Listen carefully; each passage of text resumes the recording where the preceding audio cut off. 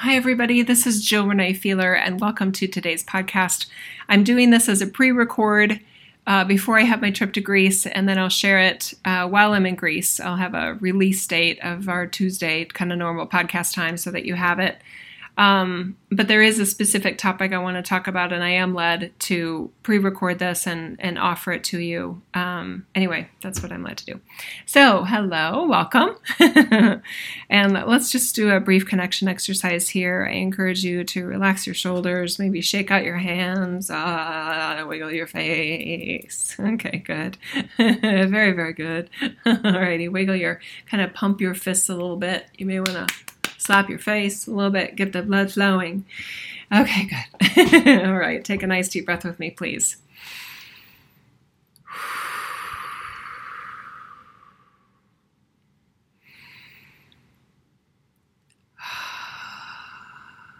Okay. Some of you, as you do this, you may feel sort of like your body is like a spinning top. You may feel a rhythm and a rotation to you. I like it when that happens. It's happening to me right now for sure. I feel like I'm sort of swaying and going in an orbit with an axis through the center of me. Nice deep breath.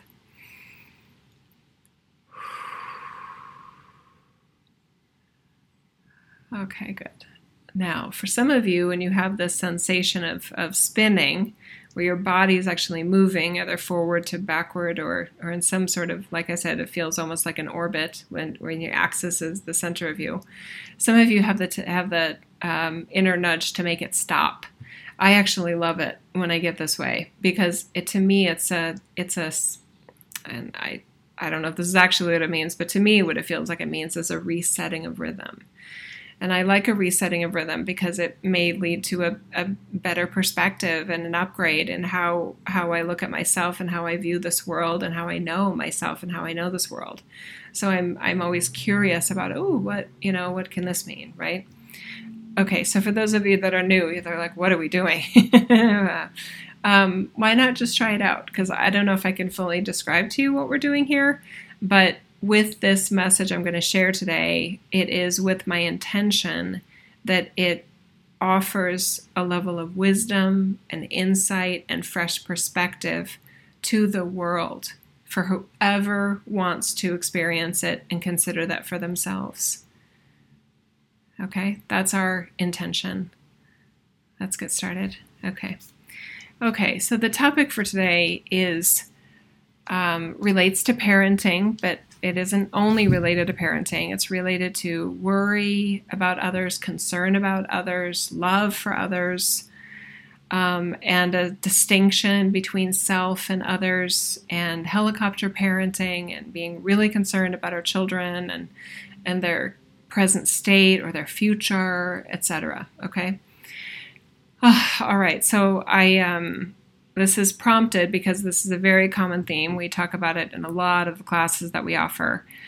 So let me start out with a story of my own awareness of this through for those of you that are new here, there are ways that I am Jill, that I have aha moments that are regular and amazing. Okay, so here's a bit of a ditty about this related to the topic. So I remember I was just, time with myself, not necessarily a meditation, but my kids were young. They were probably 7 and 4 years old, 2 girls at the time. And I remember my sense of, no, they had to be younger. Okay, so yeah, maybe 5 and 2. Anyway, it doesn't really matter when. They were young. And I felt my sense of worry and feeling a need to be very controlling over like our lives and their reality, and with the intention of keeping them safe, helping them be their best self, but with an undertone of it's my job to keep them safe, and it's my job to prevent horrible things from happening to them, that sort of thing. And I remember having this sort of inner dialogue of, it's like, so I'm acting as if my worry will keep them safe. And my logic center said that's that's that's not real. That feels like a fantasy. Okay, and I was acknowledging that didn't feel real to another part of myself.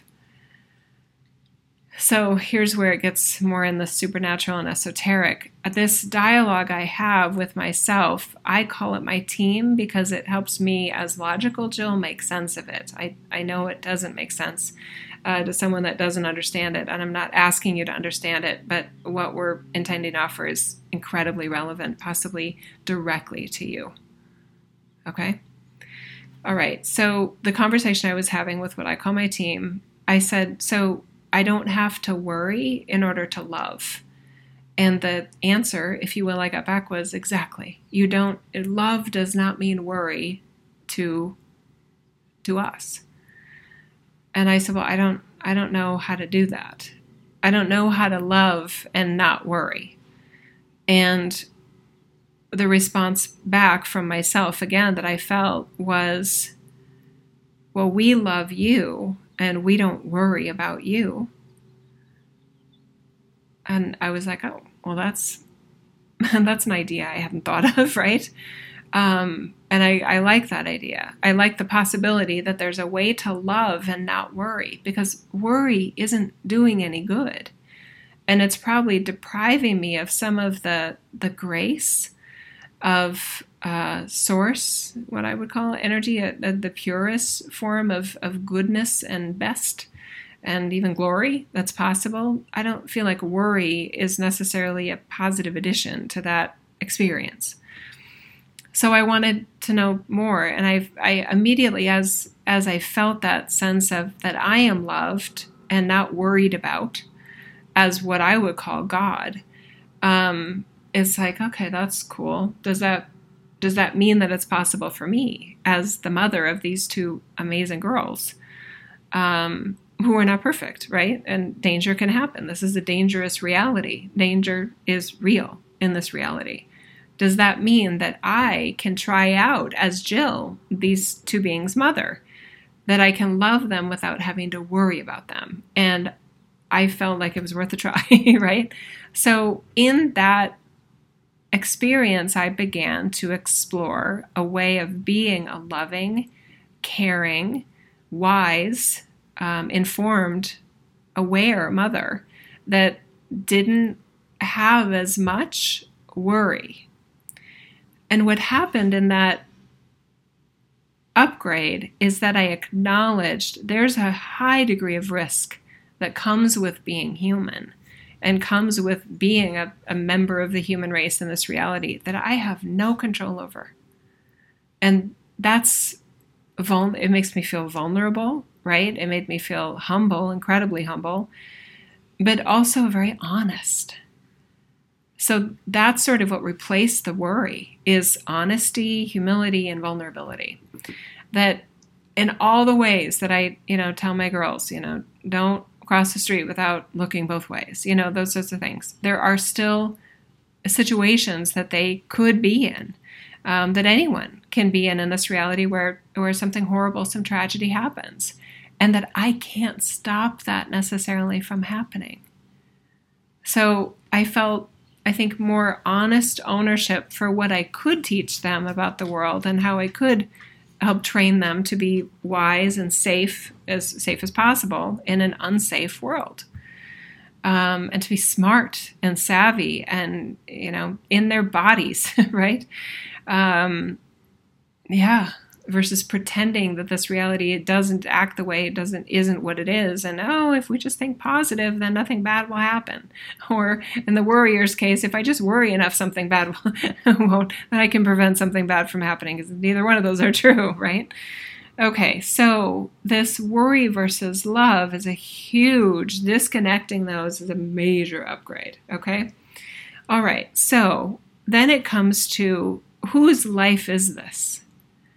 Because for many people that worry about someone else, they've sort of put like their name as feeling personally responsible for that other person, for their welfare, for how things go for them.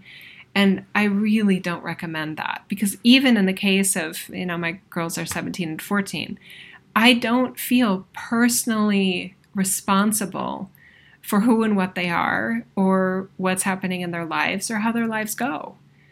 That doesn't mean I don't care, and it certainly doesn't mean I don't love them. It means I acknowledge that they are their own self. This is their life. And is there a meaningful role I play in that as a custodial mother in their lives? Yeah, for sure. But there's also a huge degree of energy and presence and responsibility that they have, especially as they get older, and the grace of God and the uncontrollable factors that neither of us can control, right? So taking responsibility for what you can about who and what you are, while then feeling personally responsible for how you choose to respond to a world that has a lot of other variables that you can't control and can't predict. Yeah, listen to that one again. Okay, so here's a very practical example that comes up. I have this email from somebody, and I didn't get her permission to read it, but it is a very common case, so I'm going to neutralize it. Okay, so that I don't violate any of her confidentiality, because this is a major theme and it's very common. Okay, she says, do you have any teachings, videos on controlling letting go? So that's what prompted this podcast right here. And this is the one. And there's no video for this one, just in case some of you are wondering. Okay, so let's make one, is what I was thinking, because this is a good topic. And in her situation, she has a child that is at a away university. They're paying a good amount of money, over 30 grand, let's say, for tuition every year. And their child had their first a very low grade on an exam, and the mother is very concerned for very good reason, right? And she's reading the child's emails because she's on the communication distribution, so she knows what's happening with the child's grades because she's in that loop, right? So there's this temptation of freaking out as if the low grade is her low grade as the mother. Okay, this is big.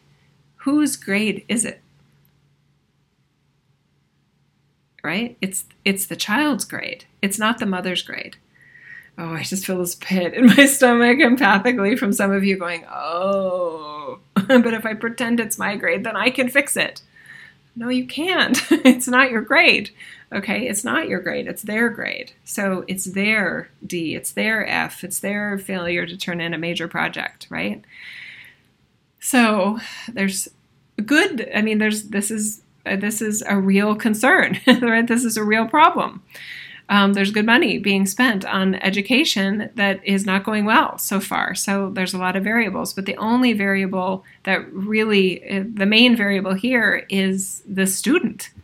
How personally responsible do they feel for not only their grades and how they're doing at university, but for their lives?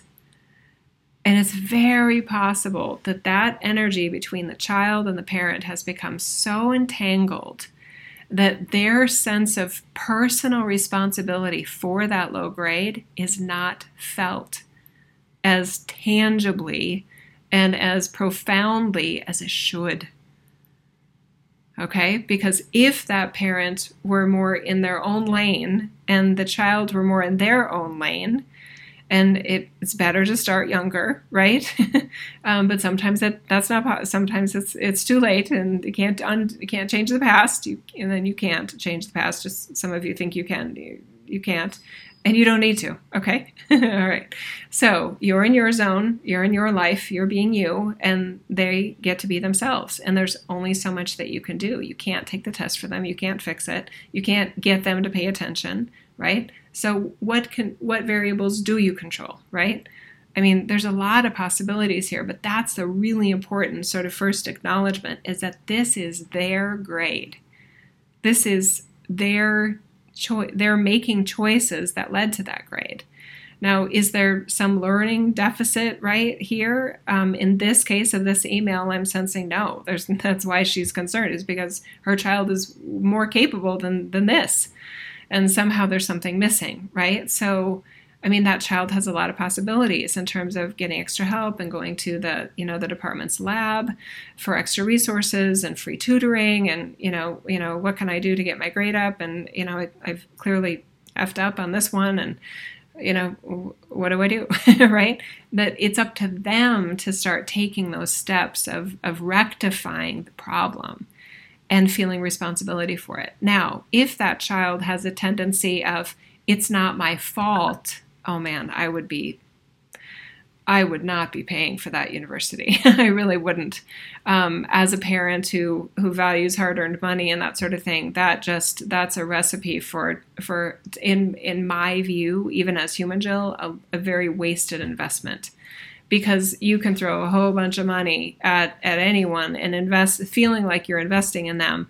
But if their stance on who they are in this world is that everything is somebody else's fault, and that their bad grade is somebody else's problem, that's somebody that needs some wake-up calls, and maybe to read Dr. Jordan B. Peterson's 12 Rules for Life. I would highly recommend that.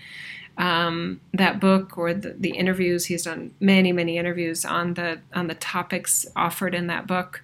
It's a big wake-up call of, okay, buddy, you gotta get straight with yourself before this investment in you is doing anything to help and to make you an educated person, or a well-trained person for the workforce with skills and abilities and so forth. Okay, by the way, I don't believe college and university and school is a place where you go to find yourself. Living and travel is a better place to do that. And yourself isn't something you find, you guys. Yourself is something you make every day with who you are and your character and your nature and your passions and your dedication to offering and being something of value in this world. Hopefully that pays enough to be independent financially, right? That's to me the ideal. Yeah, sorry, I'm really pragmatic and very non-woo-woo about this. Yeah, and I like it that way. And I know it works.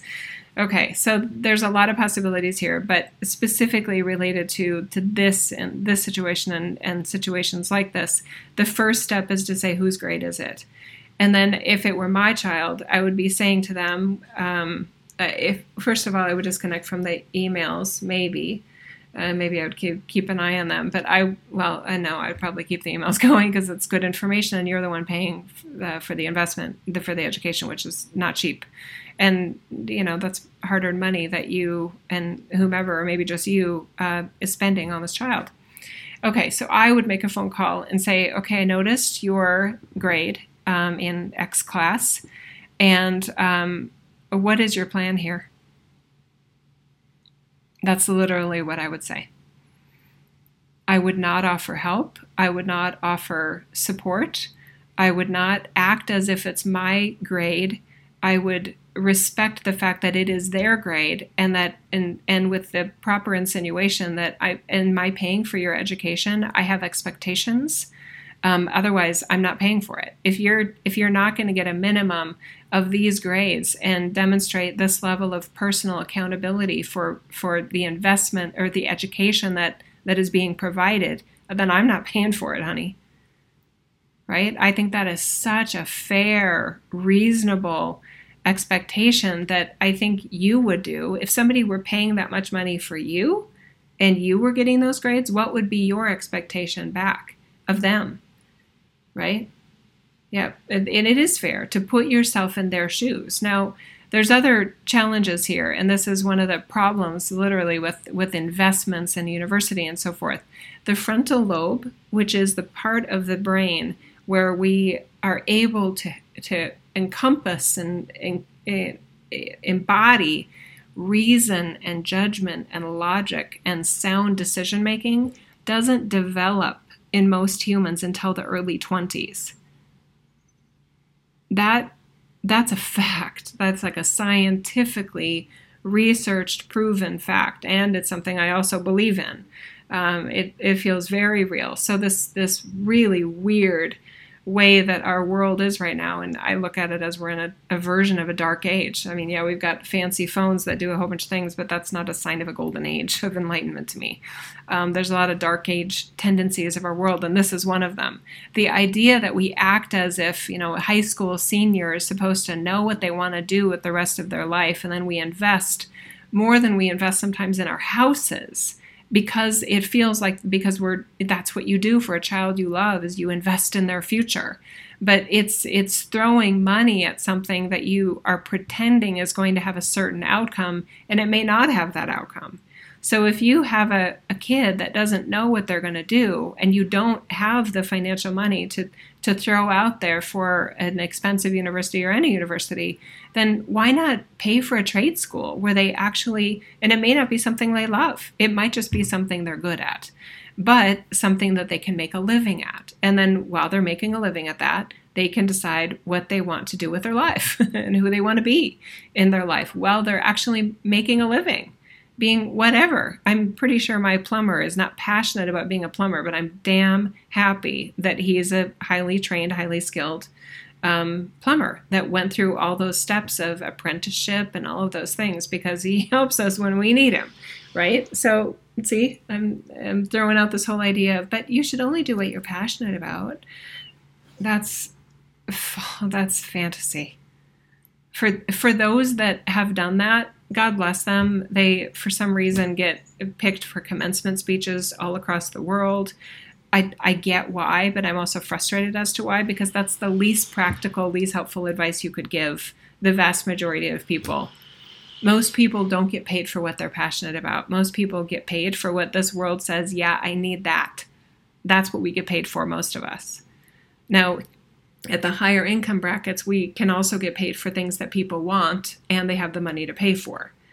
But the idea that we can all get paid for what we're passionate about, I'm sorry, the world doesn't work that way. We can't act as if it does, and I don't think we can make a world where that happens, because who's going to be the plumbers and who's going to be the garbage collectors then? Just the people we care less about, right? It's such an elitist attitude if you really think about it. Anyway, we've done podcasts on this more recently. I think it was number 220 or 219. Anyway, so I don't want to repeat myself there, but this is a problem. So it could be that this child is not ready for university, and not. I'm going to say something that feels uncomfortable even to say, but they may not be demonstrating their appreciation for the investment being made in them and their education and their future. And if that's the case and all parties can agree, maybe the investment stops. Maybe it's like, okay, let's, can you drop out? Can you get money back? Is it, let's just do this semester, and then if you want to go back to college, let's talk about it again. But what are we doing here, right? But see, there's been this false model in this dark age that the successful people did these steps. That's not necessarily what made them successful. It's possible they would have been successful anyway, even if they hadn't gone through those steps. And I think we have a growing number of cases of families and young adults that have a mountain of debt because they did what they were told to do, because the system keeps pushing more and more people to college when not everybody needs it. The world doesn't need that many degreed individuals, and it ends up being at their expense. They're the ones with the loans. Right? They're the ones with the time spent and the dreams dashed in terms of, well, shit, that didn't go the way my high school guidance counselor said it would. Why do I got this paper, or I studied what my parents told me I was supposed to study, and nobody's hiring in this field.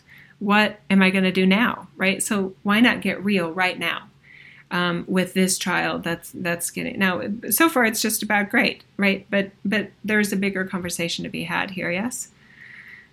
Yeah. Okay. All right. Is it hard? Yes. Does it feel safer to just continue on and everybody put the blinders on the horses, right? And just like, no, let's just get through undergrad. It's all going to go well. Let's just pretend it's going to go well. Everyone says it's going to go well. If you take the blinders off and go, okay, wait a minute, it doesn't always go well. We have a sign of a big problem here. Could it be that this is a wake-up call, right? That child may be like, okay, shit. Okay, now I'm at university. It's not like it was in high school. Maybe I got great grades in high school, and now it's what I did to be successful there is not working here. But I want to be successful. So, don't panic, Mom. I know you saw the email. I know you saw my horrible grade in that class, and I'm on it. I'm freaked out too, and I've got this.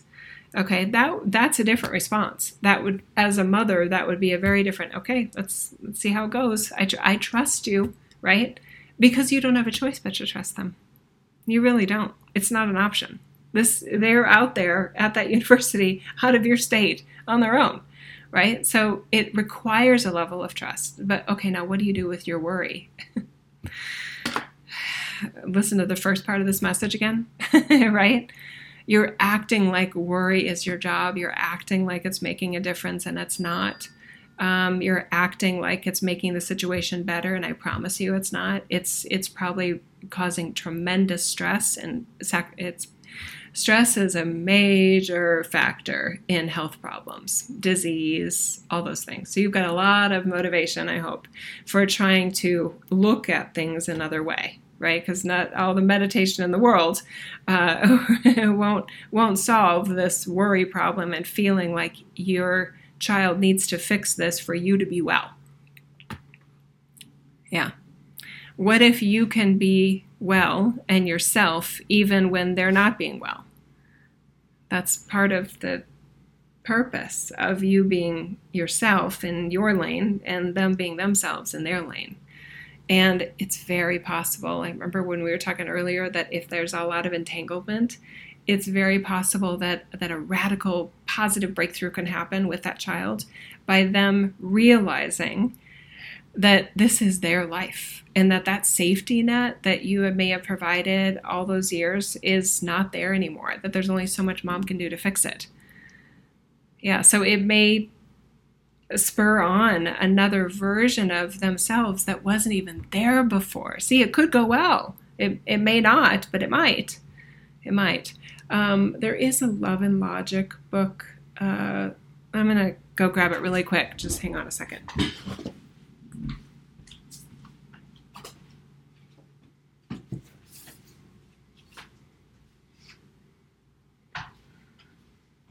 Good boy, Samson.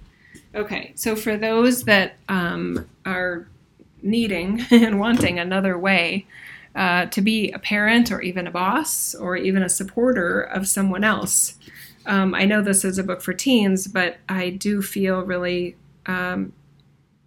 strongly encouraged to recommend this book as another way of looking at things, okay?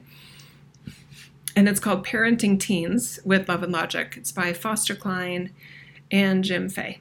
Okay, and it's an updated, expanded edition. Nav Press, I don't see the year on here, but anyway. So that could be a great resource for reframing how you're doing this in terms of the level of personal responsibility that you feel, but it may not be helping, okay? Yeah, so it's another way to look at it, another way to respond and say things and things like that, okay? Because those of us that are problem solvers tend to be the more controlling ones. And the reason that we're that way is that we have a sense that we could handle the situation better than someone else, right?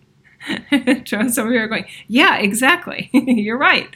You wouldn't have gotten that great. That's part of the reason you have anxiety about it. And it's part of the reason that you have all this entangled energy is because part of you is feeling like if I stay entangled, they may live a better life and have a better outcome because I know better than they do. And that's great that you know better than they do, but you're not them and they're not you. All right, but there we are back again like, shit, right? It's true though. So the more you act like that's true, the more you think thoughts that are related to that truth, the better off everyone will be, okay?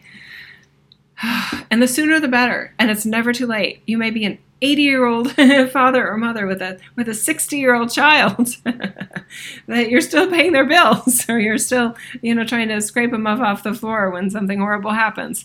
It's not your job, right? So even with my teens, as I became more aware of this, and I still have controlling tendencies. There's still a part of me that wants to offer advice and things like that, but I do it in a very different way.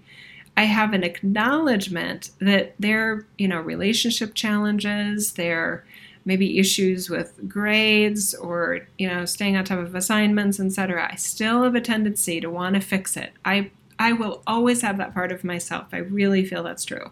I am a fixer and a solver by nature, by design. And I love that part of myself. And I realize that I need to go, whoa, to the horsey that's like that. And recognize that I have advice and I have wisdom I want to share, but whether they follow it or not, I cannot control. So if I'm in the car with my 14-year-old and her friends, or, sometimes they hop in the car after I pick them up from school, her and her friends, and they're like, okay, so Mom, this is going on. And basically, in some situations, they're like, what do you think we should do? And I'll be like, well, I'm seeing this and I'm seeing that. If it were me, what if you did this? Or what if you tried that? Now, see, I'm not putting my name on it. I'm a consultant. I'm an advisor. And they sought my advice and counseling, and sometimes they don't. So sometimes if they're, getting in just, I can hear them bitching and complaining about something. Sometimes I acknowledge they're not talking to me. So I'll, turn on a podcast or listen to music and let them have their conversation. Other times I do insert myself and I say, I just want to toss this out as an idea. What if the reason you're mad at them, they didn't actually mean to, say that horrible, they didn't say it in the way that you felt like you heard it. And then they go, Mom, butt out. And I'll go, oh, okay. Because it's true. I am butting in, right? So there's ways to toss out the wisdom, sort of like tossing, a dog treat over the fence to the dog next door. And whether the dog eats it or not is totally up to the dog, right? But I'm not like, no, you got to eat this dog treat, and inserting it properly and all those things in their mouth. Yeah, that's a weird example, but anyway. Okay, so do we have a video on controlling and letting go? I think we do now. Okay. I will toss in also related to like siblings and things like that, partners, maybe in a business relationship, a business partner, etc. There are many, many ways that those of us that feel, again, we have a sense like if I were in charge of that, I would be doing a better job. We are the most guilty of being controlling and asking the very good question of how do I let go? You let go by acknowledging there's only so much you can control. You let go by supporting someone else in doing their best job, being their best self in that role, while acknowledging there's a huge equation, there's a huge variable in the equation that you cannot control and that even they can't control. Right? And that's where you may want to listen to podcast number 223 about luck and bad luck and just, randomness and chaos and things without purpose, situations that happen in this reality that don't have a meaning and don't have purpose and just happen because we can't control those either. Oh my God. I know for my fellow control freaks, it's like, but I'm a much higher functioning control freak with these truths on board in my life. I'm a much happier person. I'm much more open to laughter and grace and the natural humility and vulnerability that comes with being human. And do I have my hands firmly on the steering wheel with what I can control? Yeah, pretty much. And I recognize that sometimes there's road work and construction and bridges washed out and all that other shit that can happen as we're navigating life.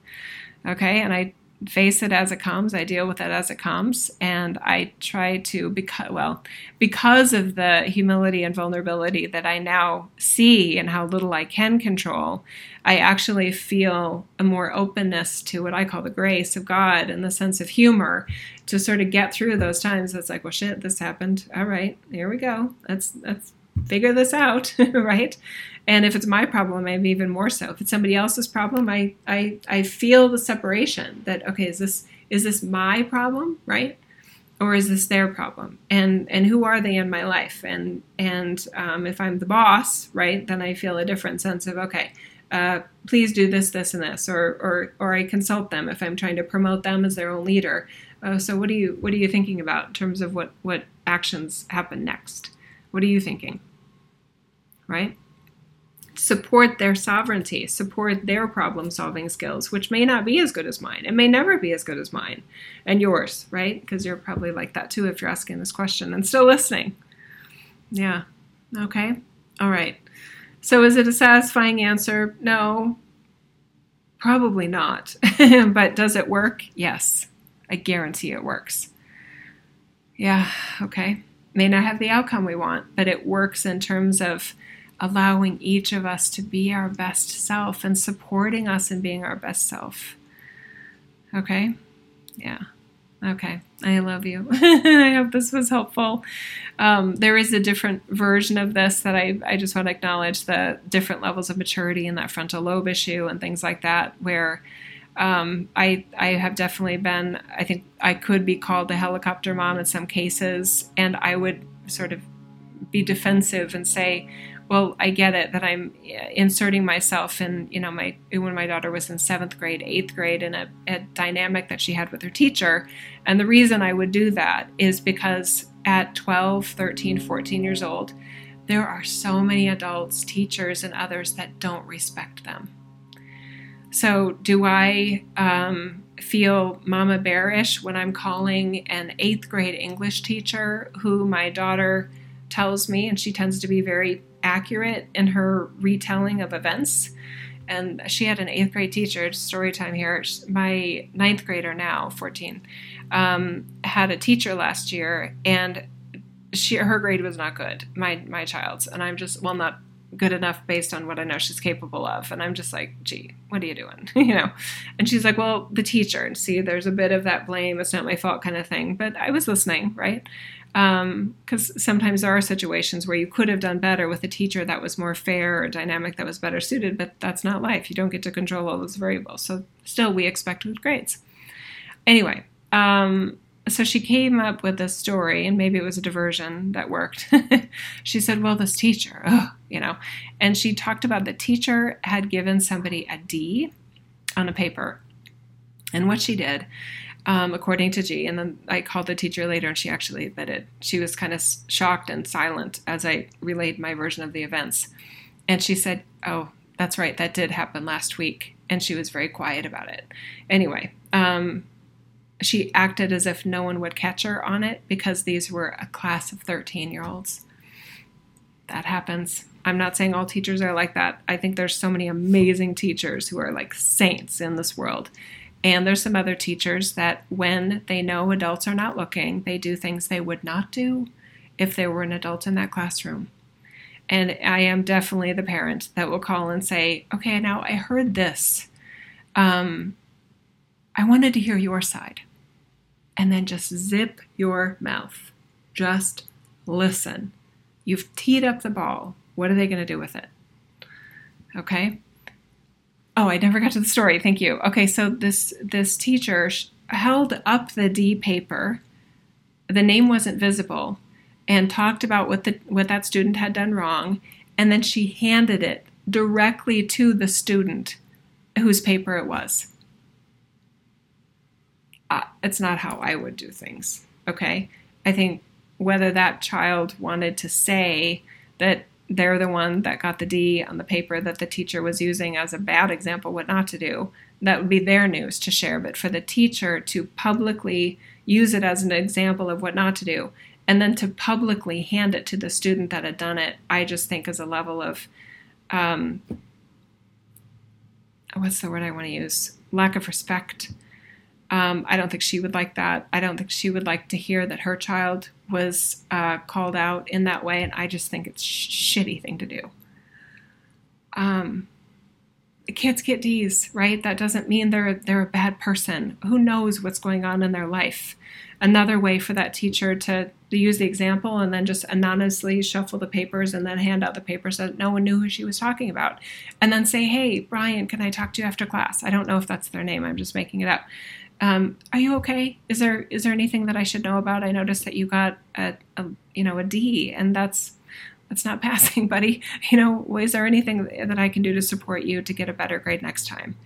That's the kind of teacher I think I would be. I hope I would be. That's the kind of teacher I think these kids deserve. So what ended up happening is that teacher owned what she did, she sort of made this weird excuse for it, rationalizing it, and I'm like, okay. And then I pulled her out. I called her counselor right after that phone call and said, what other English teacher can Georgia have for this year? And I got her into Cabreri's class. Yeah, I don't want my kid anywhere around someone like that. Now, some people would say, well, they need to learn that those people are out there in the world. I get your point, but at 14, that's an unfair match. That's effed up. Do I wish that teachers like that would get proper training? Do I wish that the principal could be everywhere so that they can see shit like that happens and hold them accountable and help them be a better teacher? Or at least if it's a good teacher that does bad things when no one's looking, that there's better eyes and ears on them where they're a better teacher because they know that somebody's looking. It's sad that some people, in order to be a better version of themselves, need to have some sense of somebody is going to be witnessing their horrible behavior in order to prevent them from being horrible. But that is the way of the world. That's the nature of this reality, is some people don't have integrity. And to me, integrity is doing the right thing when nobody's looking. And a bunch of 14-year-olds or 12-year-olds or 13-year-olds, they're not nobody. They're future adults. These are our younger humans. They're very vulnerable. They don't have the frontal cortex to make good decisions. They don't have the sense of self-respect sometimes to advocate for themselves and say, I mean, what 13-year-old would be able to, what would happen to a 13-year-old if they stood, what if you were that kid? And what if you were undercover as a 13-year-old and you saw that happen? If it were me, I'm a problem solver, right? I'd want to stand up and say, hey, that's not okay that you just did that. Let's go talk to the principal and let's let Mr. Green know what you just did right there to that kid. Right? They don't have those choices, you guys. They're supposed to sit there and listen to the teacher and follow the teacher's lead. The teacher is in charge. It's obvious. Their mind doesn't even go to, what can we do to fix this problem? Their sense is, here's another shitty teacher I got. Damn it. Got to figure out how to get through this year with a decent grade, and hopefully I learn something. I hope I don't get a D. I hope I don't get made fun of. I hope she doesn't make fun of me passive-aggressively. That's humiliating. That kid could need therapy. Who knows how many other times that's happened to him? Not just from that one teacher, but in life. And maybe their parent, great parent, maybe saying, yep, it's the way of the world, son. You got to figure this out.